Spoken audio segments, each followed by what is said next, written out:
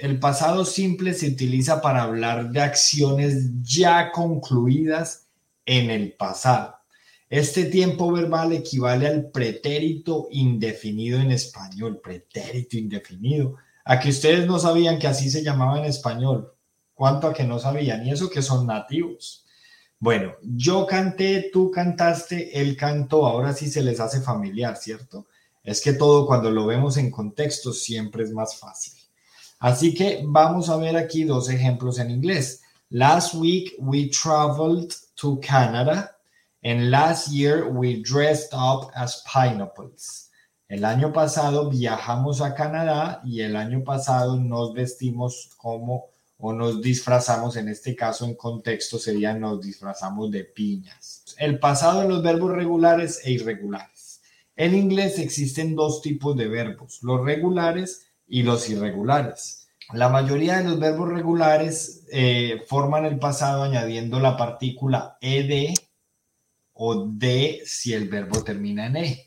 Pero hay unos que son verbos irregulares y para estos no hay una constante, no hay un patrón, sino que simplemente se cambia la forma de escribir. Vamos a ver aquí, por ejemplo. Los monosílabos terminados en consonante, vocal, consonante. Aquí estamos, estos ejemplos que voy a mencionar aquí son los verbos regulares.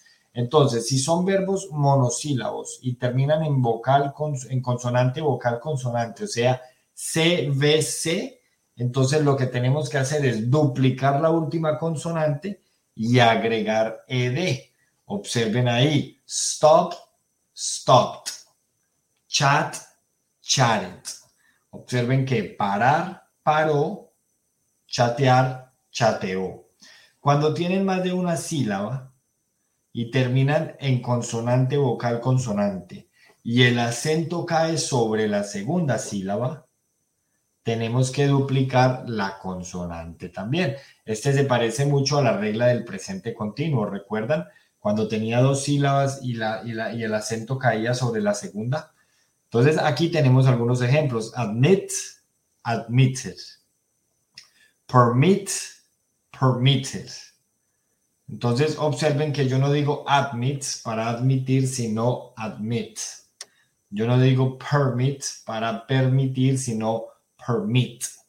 Entonces, como está cayendo el acento en la segunda sílaba, ¿qué es lo que tengo que hacer? Duplicar la última vocal. Cuando terminan en consonante más vocal más L, como lo pueden ver en un ejemplo que nos daban ahorita aquí por Instagram en viajar. Travel, travel, traveled. Cancel, canceled. Entonces, los verbos que terminan en consonante más vocal más L, lo que vamos a hacer es que vamos a duplicar la última consonante, o sea, la L. Por eso viajar, viajó, ese traveled queda con doble L. Y observen que a todos se les agrega entonces la ed cuando estamos hablando de verbos regulares. Luego tenemos los que terminan en vocal más Y. Para esto simplemente vamos a agregar ed, porque es la regla general. Vengan a YouTube, @ el profesor Hernán en YouTube. Muchos de TikTok se han pasado para YouTube por lo que estoy intuyendo. Así que les recomiendo en YouTube para que puedan tomar apuntes y puedan ver el recurso que estamos utilizando de apoyo. Entonces les decía que si terminan en vocal más Y, pues simplemente agregamos la D. Play, played, stay, stayed. ¿Listo? Si terminan en consonante más Y, aquí ya no es vocal, sino consonante más Y, entonces lo que vamos a hacer es quitar la Y agregar IED. ¿Listo? IED. Entonces, en ese sentido tendríamos study, studies, tidy, tidies, estudiar, estudió, ordenar, ordenó. Y los verbos que terminan en la letra E, pues simplemente agregamos la D, porque no vamos a duplicar, no vamos a poner una doble E, ¿cierto? Left, left, like, liked. ¿Listo? Hay una serie de verbos, como les decía al principio, que no siguen esta estructura. Son los verbos irregulares. Aquí tenemos una lista, por ejemplo. Buy, bought, bought. Choose, chose, chosen. Put, put. Sing, sang, sung. Como podemos ver, hay algunos que comparten la misma forma para el presente, pasado y participio, como en el caso de put. Otro es cortar, cut, cut, cut.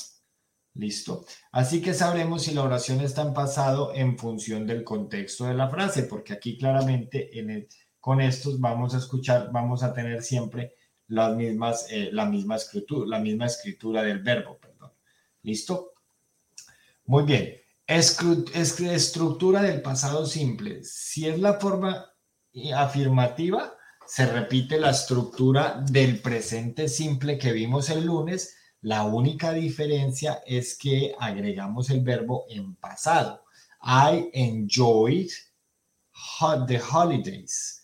Disfruté las vacaciones. Recuerden que aquí en Europa el inglés del Reino Unido a las vacaciones les decimos holidays y no vacation. You enjoyed the holidays. He enjoyed. She, it, we, they, you enjoyed. Observen que aquí hay algo muy curioso y es que el verbo enjoyed en pasado, y realmente cualquier verbo cuando estamos hablando en pasado se va a mantener igual para todas las personas. No pasa lo que pasa en presente simple, que hay que agregar una S a la tercera persona. Eso es maravilloso. ¿Listo? Ahora vamos con la estructura negativa. Observen que es la misma estructura de siempre. Se agrega el auxiliar not. Sería la misma estructura del presente simple en negativo, pero el auxiliar ya no es el do y el das, sino que cambia por did, que did sería el auxiliar en pasado. Así que este es mucho más fácil porque no tenemos que estar pensando cuándo poner el do o cuándo poner el das, sino que simplemente vamos a poner el did. Y observen que el verbo, así como en presente simple el verbo, cuando estoy con auxiliar no le pongo la S, pues aquí si estoy con auxiliar, el verbo lo voy a dejar en presente infinitivo, ¿listo? Sin el to. Entonces observen, I didn't enjoy the holidays. No disfruté las vacaciones. Observen que enjoy está en presente. Y observen que el auxiliar para todas las oraciones es exactamente el mismo. You didn't enjoy the holidays. He didn't enjoy the holidays. She didn't enjoy the holidays. It didn't enjoy the holidays. We didn't enjoy the holidays. You didn't enjoy the holidays. And they didn't enjoy the holidays. Observen que todas las oraciones, absolutamente todas, con todas las palabras, están exactamente igualmente estructuradas. No tenemos el verbo en pasado porque el auxiliar ya me indica que estoy hablando en pasado. ¿Listo? Y observen que los verbos no cambian según la tercera persona, primera o segunda. Simplemente se maneja exactamente igual. Lo que nos podría decir entonces que el pasado es más fácil que el presente, moviendo a un lado los verbos irregulares. Eso sí. Muy bien. Y luego tenemos la estructura interrogativa, que es para hacer preguntas, valga la redundancia. Observen que en esa estructura lo que tenemos es primero el auxiliar, igual que en el verbo to be, igual que en el presente simple, después el pronombre y después el verbo o el complemento. Did she enjoy the holidays? Did he enjoy the holidays? Did I enjoy the holidays? Observen otra cosa, y es que como aquí todavía se está utilizando el auxiliar did, entonces el verbo sigue poniéndose en presente. ¿Por qué? Porque el auxiliar ya me está indicando que estoy hablando en pasado. Did you go to the park yesterday? No, Jacqueline, I didn't. Pero muy buena construcción. Jacqueline me pregunta que si fui al parque. Did you go to the park yesterday? Y yo le digo, no, I didn't. No fui, no. Muy bien, entonces esa es la forma interrogativa. Primero el auxiliar y después el complemento, el pronombre y el complemento. Al igual que todos los tiempos, como lo acabo de hacer con Jacqueline, en pasado simple también podemos utilizar respuestas cortas. Observen, yes I did, no I didn't. Como les he dicho siempre, es muy importante revisar en qué tiempo o con qué auxiliar me están haciendo la pregunta. Ella me pregunta, did you go to the park yesterday? Yo le respondo, no I didn't.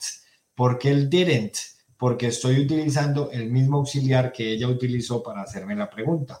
De esa manera voy a estar respondiendo con lo que llamamos concordancia, ¿cierto? Voy a estar respondiendo en el tiempo que ella me preguntó, en este caso, pasado simple. ¿Listo? Did she work last night? Yes, she did. ¿Él trabajó ayer por la tarde? Sí. Did they finish the food? No, they didn't. ¿Se acabaron la comida? No. ¿Cómo se utiliza el pasado simple? Aquí es donde viene lo más interesante. Las oraciones en pasado simple se utilizan para hablar de una acción o conjunto de acciones que empezaron y terminaron en el pasado. El tiempo que hace que terminó la acción no tiene ninguna importancia, ya sea este un pasado reciente o lejano. Observen, when I was young, I went to China. Cuando era joven, fui a China. ¿Listo? Eso empezó en el pasado y terminó en el pasado porque ya no estoy yendo a China. Last night we sang in karaoke. Anoche cantamos en karaoke, ¿cierto? Eso fue anoche, se cantó y se acabó, no se siguió. Así que ya no más. Empieza y termina en el pasado.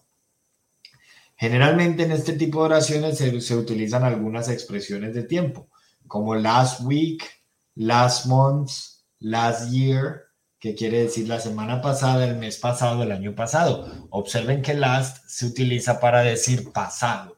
¿Listo?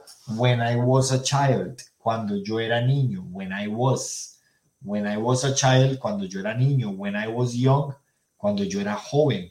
When I was in Colombia, cuando yo estaba en Colombia. When I was a student, cuando yo era estudiante. When I was a teacher, cuando yo era profesor. Entonces miren que ahí les estoy dando una clave. When I was es cuando yo era o cuando yo fui. Yesterday, ayer. 6 weeks, 10 days, ages, a long time ago. 6 weeks ago, 10 days ago, ages ago, a long time ago. Hace 6 semanas, hace días, hace mucho, hace 10 días. ¿Listo? Muy bien. And the other day quiere decir el otro día. Entonces, observen que aquí tenemos un ejemplo. I saw your brother. Permítanme que no se alcanza a ver, listo. I saw your brother at the bus stop the other day. El otro día vi a tu hermano en el paradero de buses. ¿Listo? @ el profesor Hernán en YouTube para que puedan ver el material. Muy bien. Observen que last, a diferencia del español, se coloca delante de la expresión de tiempo. Sin embargo, ago se coloca detrás. Observen, last summer we got married. El verano pasado nos casamos. Mientras que I won the lottery 3 years ago. Me gané la lotería hace 3 años. Si observan la diferencia, el ago se coloca al final de la oración, mientras que el last se coloca al principio o por lo menos antes de la expresión de tiempo. ¿Listo?